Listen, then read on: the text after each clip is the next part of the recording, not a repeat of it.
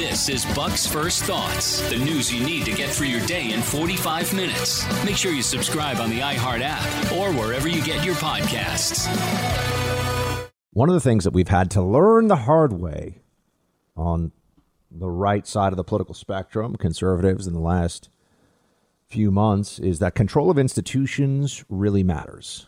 It isn't just something that you can leave to chance, because the left views this as a vocation into itself, right? I mean, this is something that they do as a matter of strategy. They want to be in charge of things. They want to be in charge of the schools, of Hollywood, of the media. They want to make the decisions about who gets into elite educational institutions.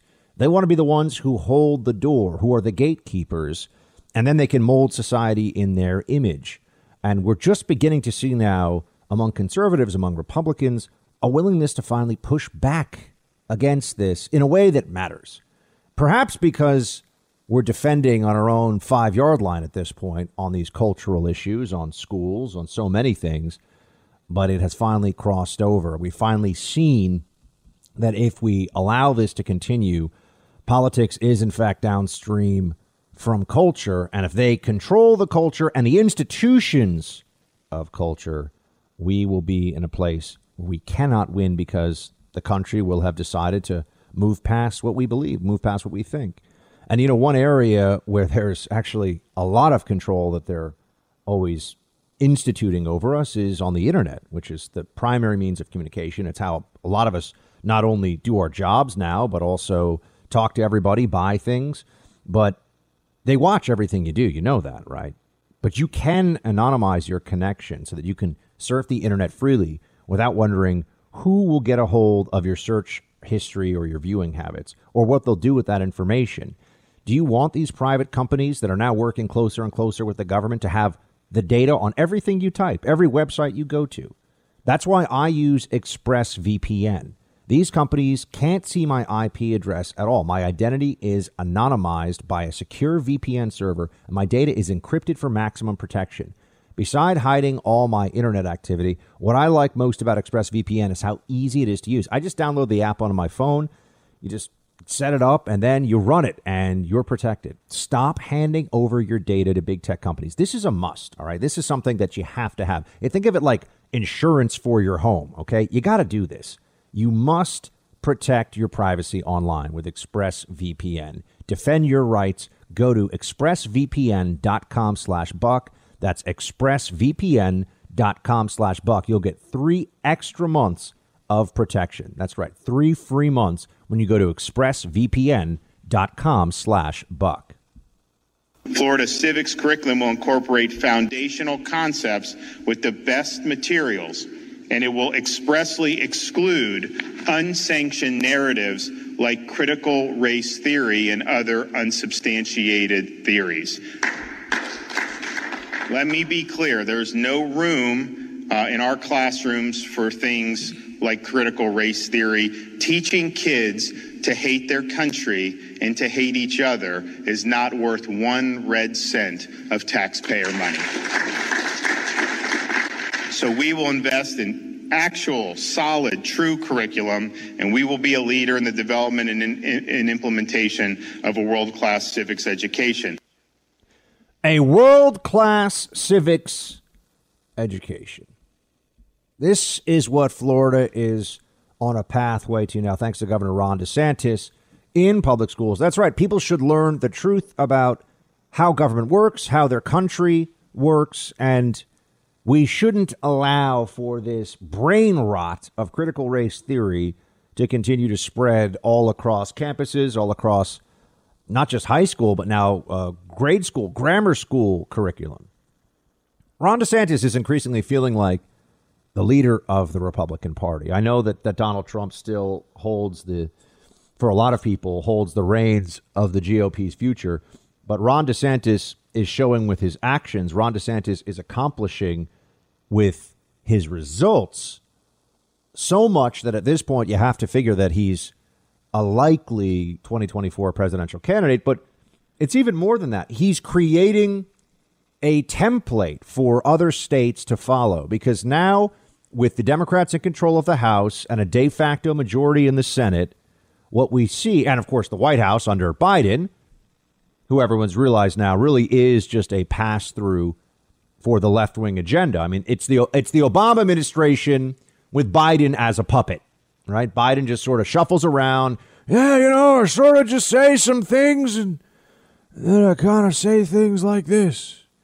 And I come down here and I read the speech and I mumble some stuff. And then I say some things kind of loud so you think I'm still awake. And then I mumble some more stuff. And I pretend to be a great leader because, I'm Joe Biden. Yeah. People are figuring out what this was all about. It's exactly what I told you it would be, so you're not surprised at all. But we need states to step up and show a better way forward. You'll notice that it's also Florida that has taken the lead in trying to create protections for people from social media companies effectively defrauding them.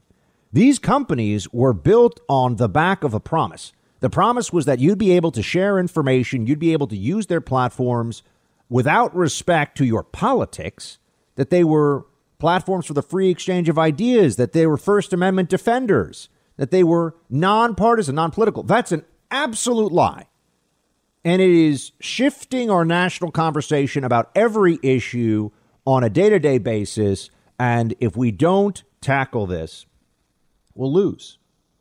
If we don't change this, we cannot win the future. It will already be decided for us.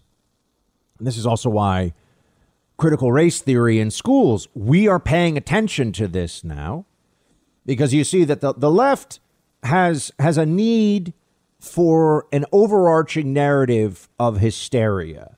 The left is defined by a widespread psychological defect right now of overwhelming fear from things that are either a minimal risk or a very limited challenge, very limited threat against them. I mean, the big example is white supremacy, which I'll be talking to you more about. As you know, the term white supremacy, if you just look for a Google search of white supremacy use in the media 10 years ago versus now, it's just taken off like a rocket ship. This has become a narrative.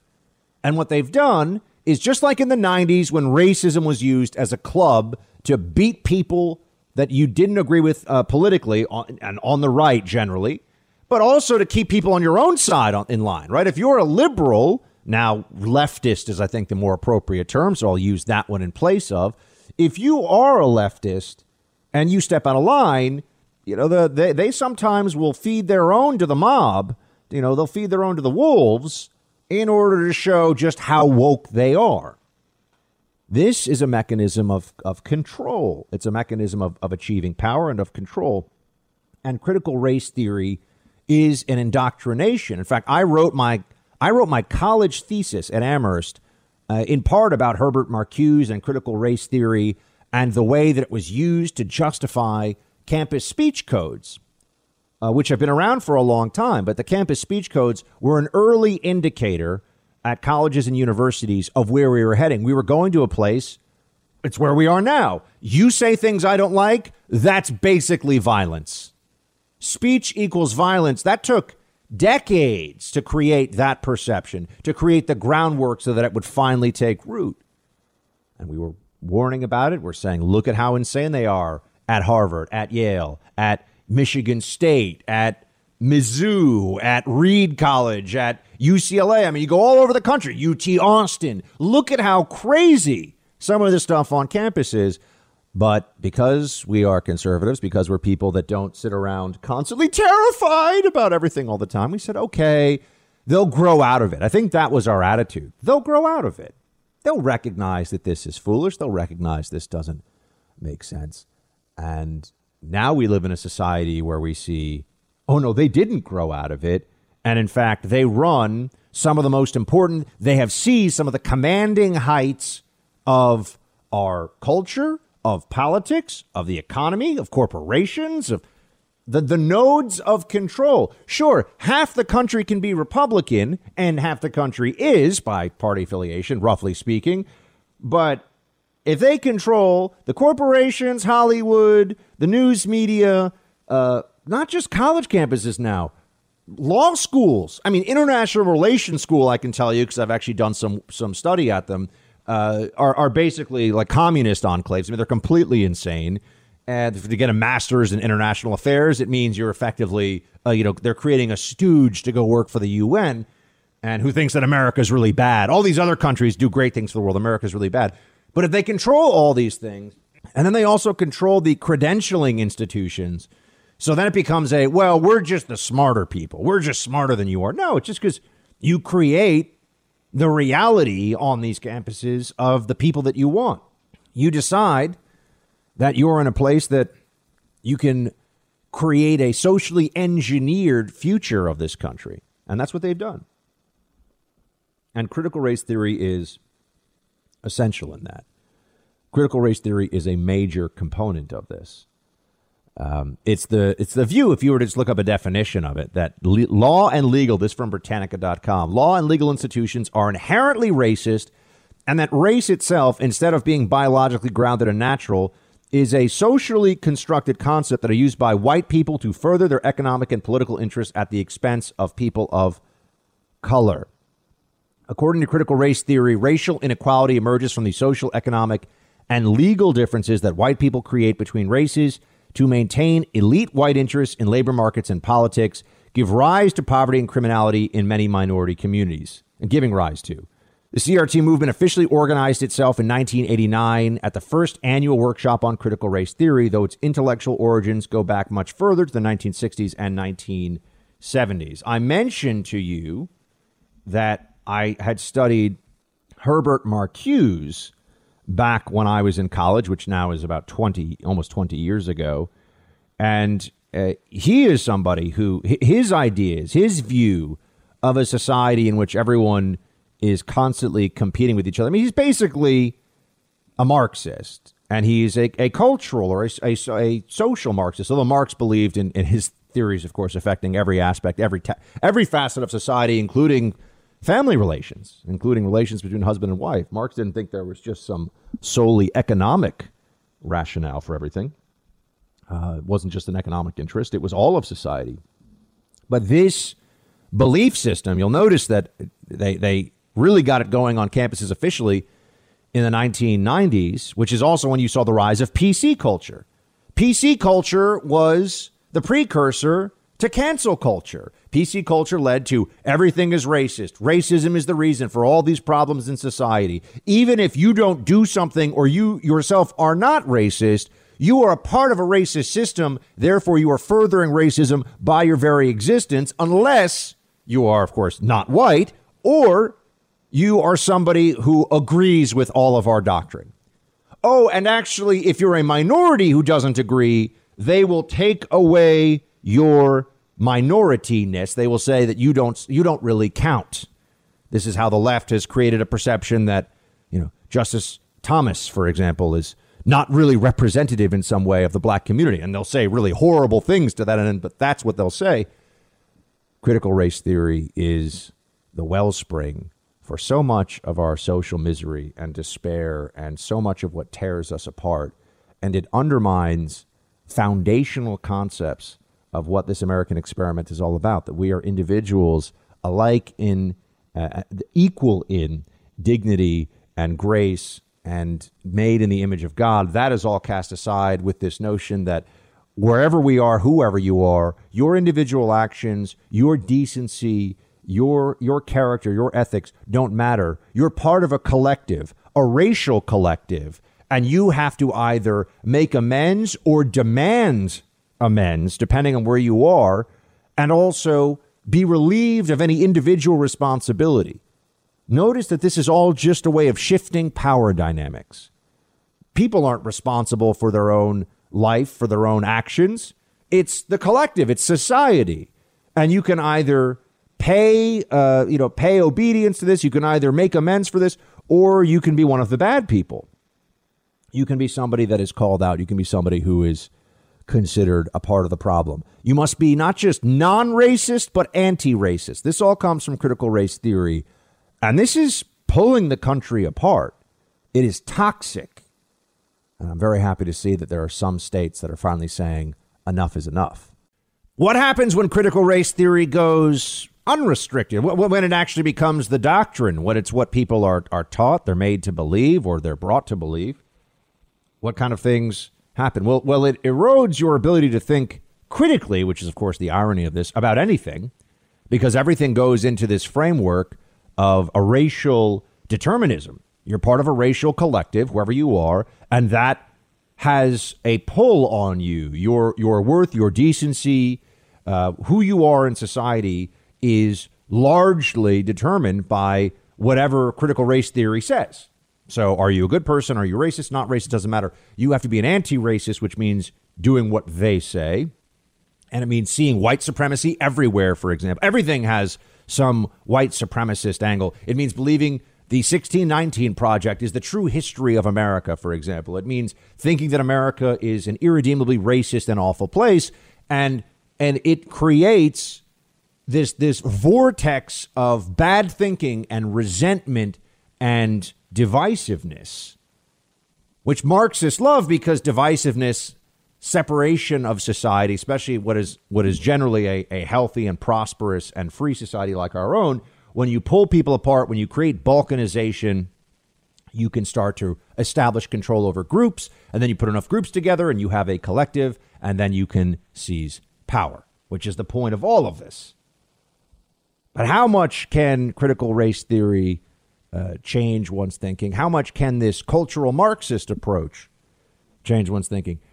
They have to get to a point, you see, where objective reality doesn't count anymore.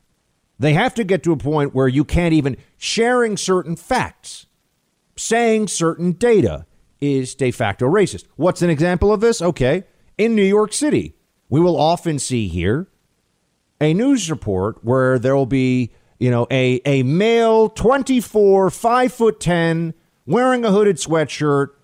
Be on the lookout, because just tried to rob someone, or just tried to rape someone in an alleyway, or just shot at somebody. And you'll say, well, hold on a second. Why? I think we need a better description. Can't we have more of a description if we're supposed to help the police find? No, because depending on the race of the suspect, that itself, the facts of the case, could be considered racist, could be construed as racist. This happens all the time. The show Cops canceled because they felt there was too high of a percentage of minorities involved in arrest situations. Even though people's faces are blurred, their identities are protected, doesn't matter. It just becomes racist. So some aspects of objective reality are therefore racist. Some things that are just true or factual cannot share, cannot say. If you were to point out, I mean, even there are so many aspects you could see all throughout society. If you point out that Asian Americans, and we'll be talking more obviously about this issue, but during the show, but Asian Americans are discriminated against in colleges. Why is it that Asian Americans have the highest household income, higher than white Americans, in a white supremacist society? Why is it that Asian Americans, including those who arrive as refugees from Southeast Asia, those who arrive penniless from East Asia or from South Asia, do very well in America, are prosperous, quickly find themselves in the middle, even the upper middle class? And what's different about the Asian experience in America in that regard than other minority groups that continue to struggle? You better only say the allowable narrative, or else you're destroyed. You'll be ruined. And that's the way critical race theory works. And the only allowable narrative is that white supremacy is the reason for all of this. Just so you understand, that's where this is. And when up is down and down is up, and when we can't have agreement upon fundamental facts, then it's just a contest of power. Senator Kennedy yesterday on Capitol Hill during a Senate hearing asked an LGBTQ activist, Alfonso David, how many biological genders are there? A very straightforward question. This is what he said. Mr. David, let me ask you a question. How many sexes do you think there are? How many sexes? Mm-hmm. Well, there's a difference between sex and gender identity, if that's what you're getting at. No, I'm asking biological sexes. How many do you think there are? Well, I would defer to the medical practitioners, but I think there's been studies showing that if you're talking about sex is defined by many different characteristics, including chromosomes. Are there more than two? You could make that argument that they might be. Are more you than making two that argument? Individual. But are you making? Senator, I can't ignore the fact that there are individuals who are intersex. And so, I'm just trying to, it's not binary. I'm running out of time. Are there more than two sexes, in your opinion? It's not limited to two. Okay. There are more than two genders. That's where we are now. You heard him. I mean, we can't get a straight answer on this other than, well, maybe, kind of, we don't. That's where we are. This does have a Soviet feel to it. I'm somebody who reads a lot about the former Soviet Union, the totalitarianism of it. Whatever the state told you, you had to believe. Whatever the party told you, or read 1984 Orwell, and you can see what a fictional totalitarian state was like. But they actually enacted it in the 20th century in some places. That whatever they tell you, you must not only accept it without challenging, you must celebrate it. It's not enough to bend the knee. You have to proclaim your allegiance to falsehood now. Because if they can get you, if the critical race theorists, if the left in America, which is ascendant and which is in control of so much, can get you to agree to falsehood, they can get you to do anything. A terrible mass shooting in the Atlanta area yesterday. People still in shock as we see this more information about Robert Aaron Long, 21 years old, killed 8 people, 6 Asian women, a white woman, and a white man. 3-hour crime spree, 3 different spas. I'm sorry, this was on Tuesday, and there's a lot of video of this that's now circulating, and this is one of those moments where you have seen somebody who is clearly deranged and evil, and it's just an awful story. We live in a very big country with a lot of individuals who, unfortunately, when you got 330 million people, it only takes a handful of evil crazies to create an incident like this, or will continue to create incidents like this over the course of a year. What do we do about it? Well, there's the first reaction, which is that we want law enforcement to take action and there to be swift justice. But then there's the immediate politicization that happens in the media now, too. You see this all over the place. Let's stick with the facts here, shall we?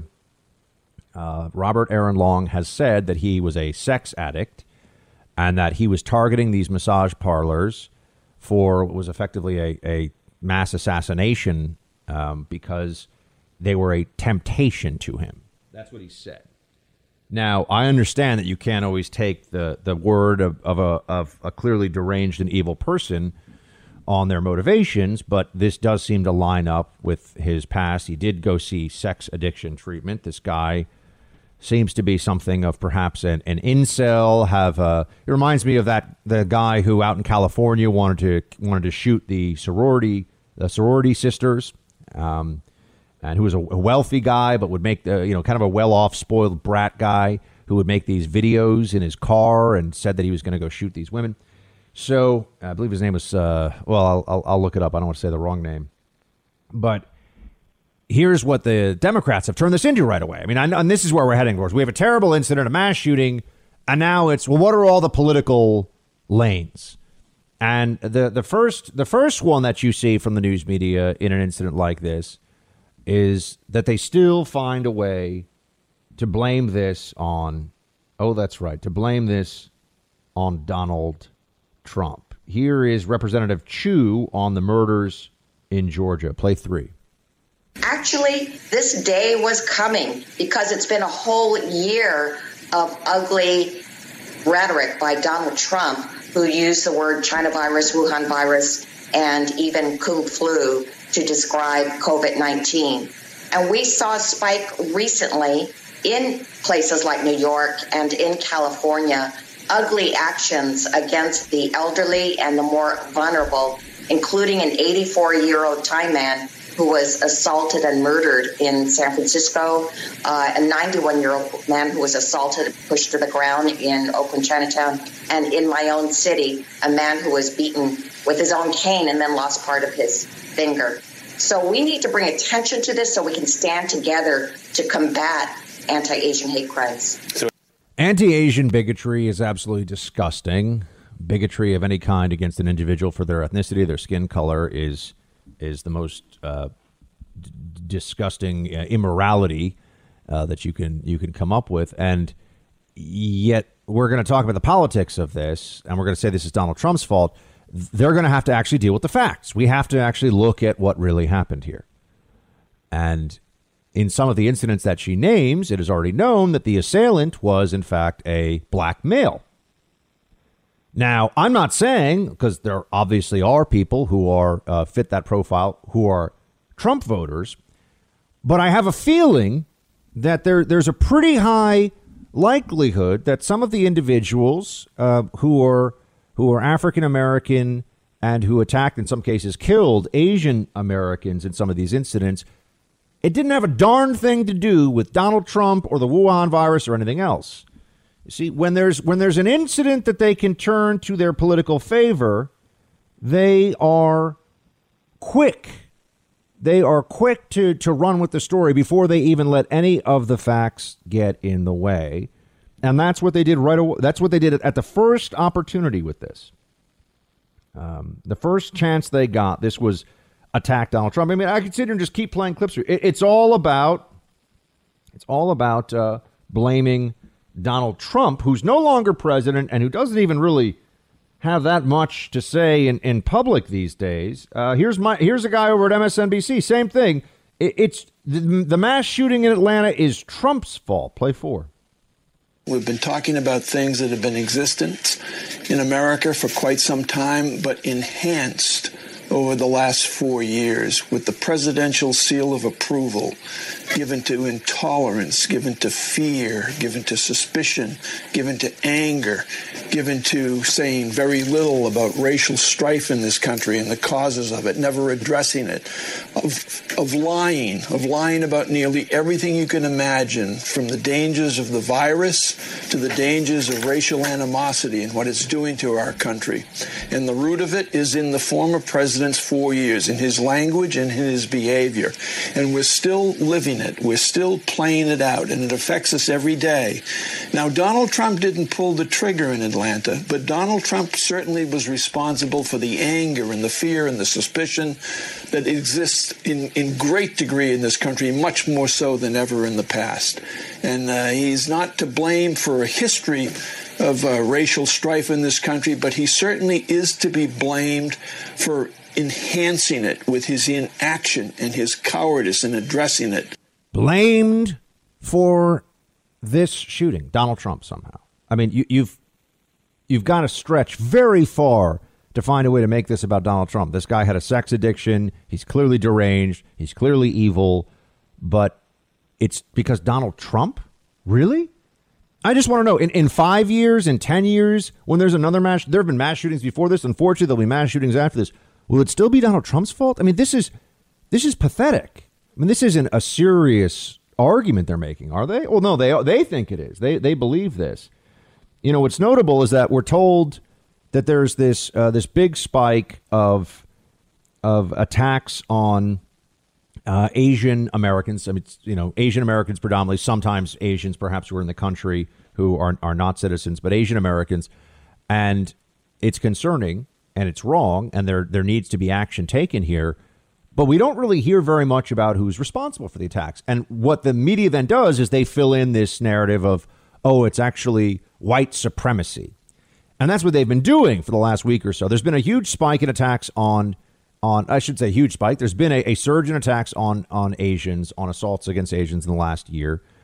And most of the attacks that you'll see, most of the news stories are involving individuals who are not white. So it's interesting that white supremacy is behind this. In fact, I found a graphic of FBI data based on the number of violent incidents against people, white, black, Hispanic, and Asian. And then the offender, the percentage of offenders. And sure enough, it's unsurprising, I'm sure, for you to hear that most violence occurs within ethnic groups. So white people are responsible for most violence against white people. Black people are responsible for most violence against black people. Hispanic and Asian, the same thing. Black assailants, according to this FBI data, are responsible for this was for 2018, so this is not for even this year. In 2018, we're responsible for 27.5%. I'm sorry. Yes, 27.5% of attacks on Asian Americans. So there's a spike in that, or there's a substantial number there. The numbers that you see here, I can give you the rest of it. You have Asian Americans, 27.5% black, 24% white for attacks on Asian Americans, Hispanic 7%, Asian 24%, and then other 14%. That's the FBI data on this. So the African American population of the United States is about 13-14%, something like that. The single most likely perpetrator for violent assaults against Asian Americans based on the FBI data from 2018. Now, we don't have this year's data yet, but we're African Americans. These are just numbers. These are facts. This is what the FBI data compiled says about this. And I think it's interesting because we're told, and by the way, attacks on Asians are, there is a spread. I mean, it's pretty widely distributed. You have Asians attacking Asians, you have whites attacking Asians, you have blacks attacking Asians, you have a very small number of Hispanics attacking Asians, but it does happen. But we're told that this is all about white supremacy and that this is Donald Trump's fault. Well, I mean, what's the data? What's the actual support for that in the numbers? Why would that be the case? Yes, I guess it's possible that a number of the black and there's recent high profile cases. I mean, there was somebody who was somebody just killed in San Francisco, Asian American, in what they thought was a hate crime attack. And the attackers were two black males. And it's possible that they're Trump supporters. I'm not saying it's not, but I don't think that if we're looking at the likely motive here, I'm pretty sure that it's not actually Donald Trump that has created this mentality. And that's a stretch where you could say this about any politician. You start blaming whoever you want for any violent act anywhere because they're being divisive. Someone saying things that are divisive can't then be used to claim that a person who attacks another human being who breaks the law isn't fully responsible for their actions, or isn't shouldn't be viewed, that their motivation shouldn't be viewed based upon the actual circumstances around them. Blame Trump, basically, is what this comes down. Blame Trump. Oh, and blame white supremacy, which we're supposed to believe is everywhere. Our whole country is just soaked in white supremacy now. What a horrible, awful thing. What a terrible way to view the greatest nation that has ever existed on the planet. But this is what the left believes now, and they'll even take a terrible, tragic incident like this, and they will use it as an opportunity for politics. And that's what they're doing. But before I begin, I do want to talk about what happened in Georgia, in Atlanta. It is tragic. Our country, the president and I and all of us, we grieve for the loss. Our prayers are extended to the families of those who have been killed. And it speaks to a larger issue, which is the issue of violence in our country and what we must do to never tolerate it and to always speak out against it. The investigation is ongoing. We don't yet know. We're not yet clear about the motive. But I do want to say to our Asian American community that we stand with you and understand how this has frightened and shocked and outraged all people. But knowing the increasing level of hate crime against our Asian American brothers and sisters, we also want to speak out in solidarity with them and acknowledge that none of us should ever be silent in the face of any form of hate. It is true. None of us should ever be silent in the face of any form of hate. Hate is a terrible thing and is disgusting. I also think it's worth noting that we have to have these conversations constantly about this from a politicized angle, instead of using this as an opportunity to bring everybody together on our shared common humanity. What you see are people immediately retreating into their preferred political narratives. Gun control is another one that comes up out of this. We're going to hear, and I haven't seen it quite yet because they went with the initial, it's Trump, it's white supremacy, even though it does seem to be more a incel / misogynist, evil, hate, lunatic situation. I don't know. I'm not a psychiatrist. I don't know how to specifically diagnose this. But I also think that we have all these, we're always told to have conversations about this. And that's it's fine to have a conversation, and we should have conversations about violence in society. But I get the sense that Democrats are never really serious about trying to address this stuff in a way that's actually going to fix anything.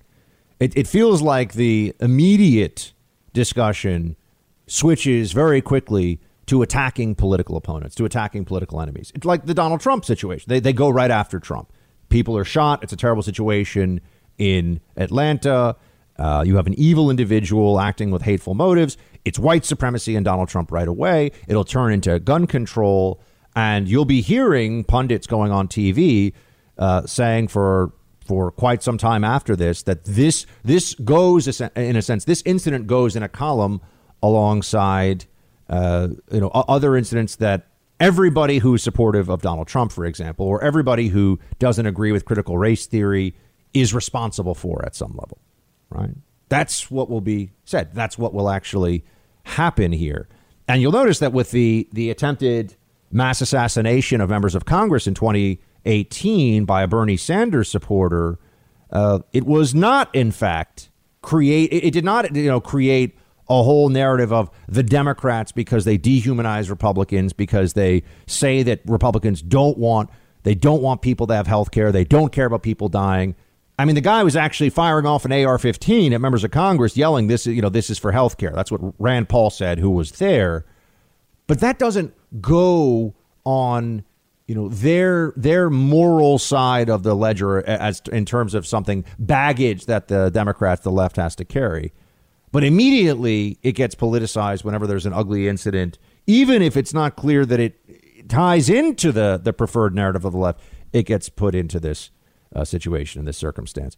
The same way that when you hear about anti-Semitic attacks in New York City, we're told they tried for a while to say the anti-Semitic, and it was often Orthodox Jews who were being attacked on the street, who were being assaulted.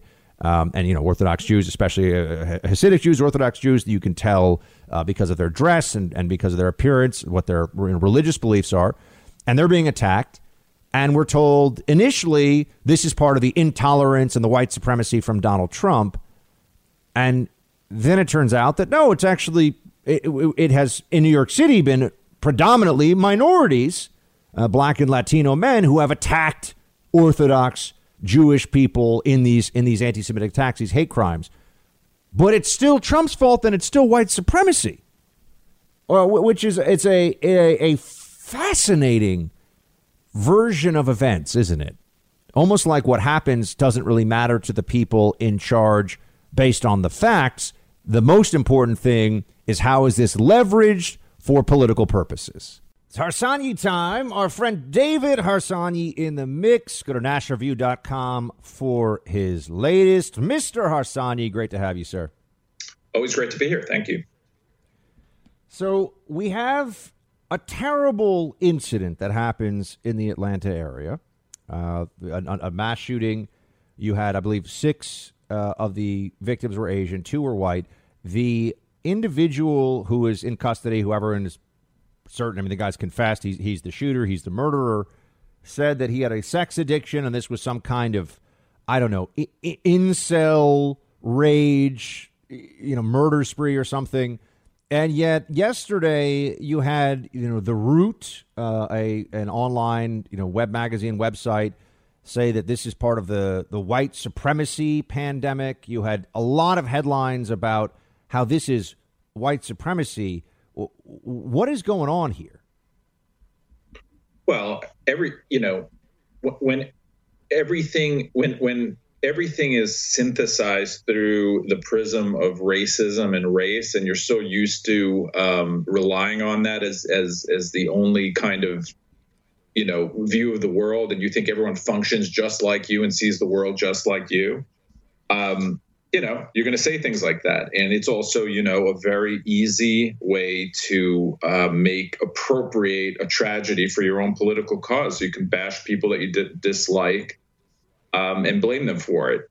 The world is not that simple. It's almost never that simple. And it's certainly in this case, it's complicated and not complicated really in that it is a terrible tragedy, no matter how you slice it, but it's complicated in who knows why this guy did it.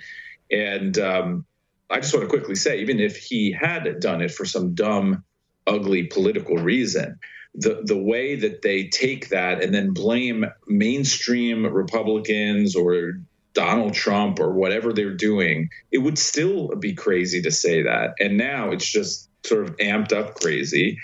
And, the people you mentioned aren't the only one. I see all these celebrities doing it as well. There's no evidence. They can't even wait for any evidence to appear before they say stuff like that. It's just it's insanity. Well, I mean, by the way, The Root, the magazine, actually the title, or rather the line that got the attention, it wasn't that white supremacy is a pandemic. It is whiteness. The quote was, whiteness itself is a pandemic. I mean, I really do think that this is now attacking whiteness as a concept has become very fashionable. And a lot of, I mean, you pointed out to celebrities and people in news media, it's pathetic to watch. But what you'll see are multimillionaire white CNN anchors, for example, who go on air to bash whiteness because it somehow gets them, points on the left. It gets them credibility. And to me, it just all seems so phony, transparent, idiotic, and also really damaging. It's racism. It's real life racism. And judging people by the color of their skin, which doesn't mean anything, really. I mean, I'm not saying it never means anything in history, but it doesn't really define who you are, what you think, or what you do or believe. I know a lot of white people. I disagree with probably most of the white people I know. And, we disagree on things. We don't share any kind of ideology because we're white. I mean, we share an ideology because we believe certain things. So it's dangerous. And it is all the things that people who fought against racism for real in the past fought against, and they embrace it. There's, it's a big joke. I know others have done this and there's memes about it, but the sort of identitarians of the far right and far left, they sound almost the same. You just have to switch colors sometimes, but they sound the same. It is the most dangerous. I think it's one of the most dangerous beliefs and ideologies right now in America, philosophies. Do you think that some of the people who, we're speaking to David Harsanyi of National Review, you can go to nationalreview.com for his latest.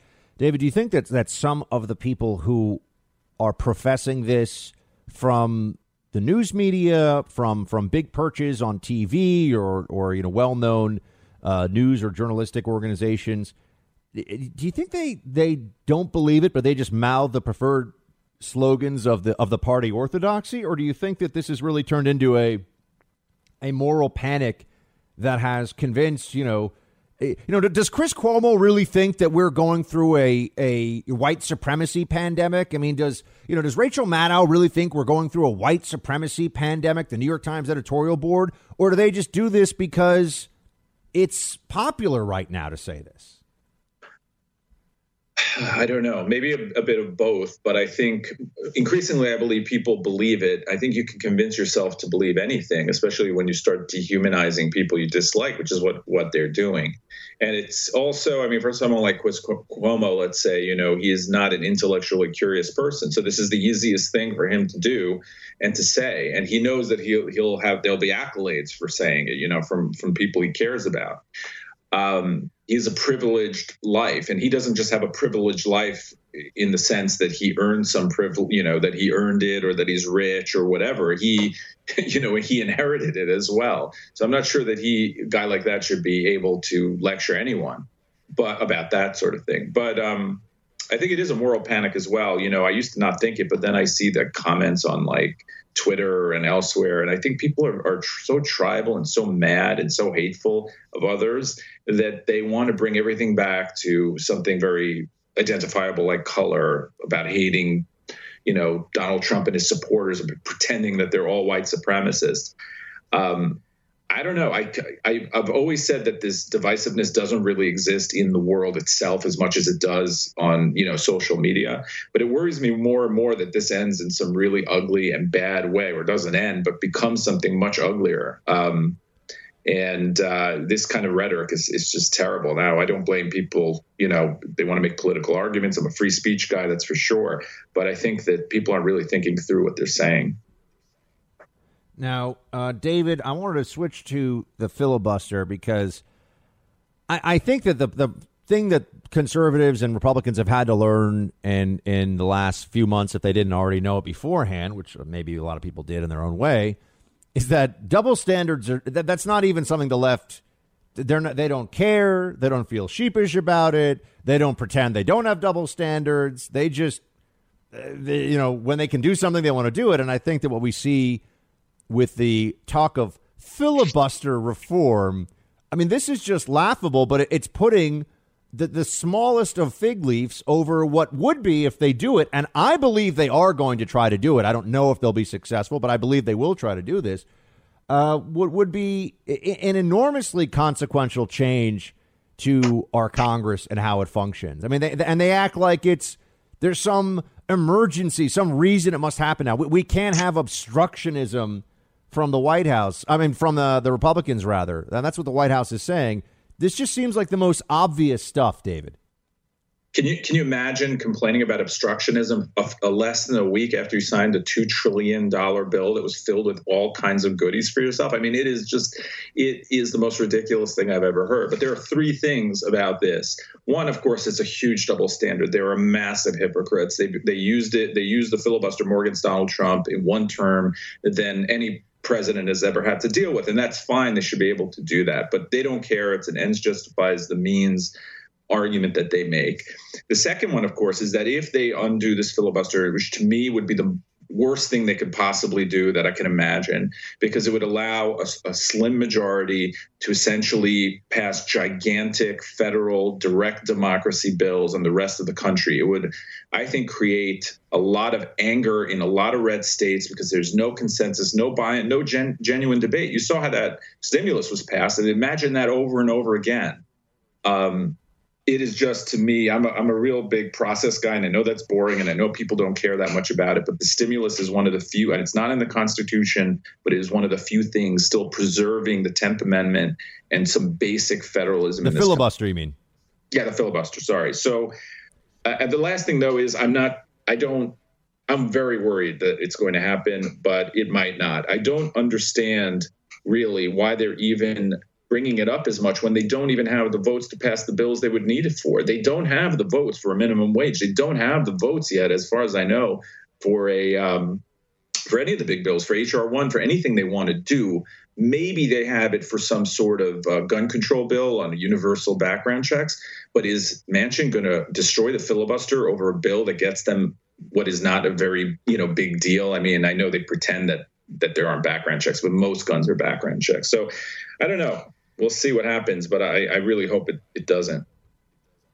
David Harsanyi, everybody, go to nationalreview.com to read his latest there. David, always appreciate it, buddy. Talk to you soon. Thank you. Talk to you soon.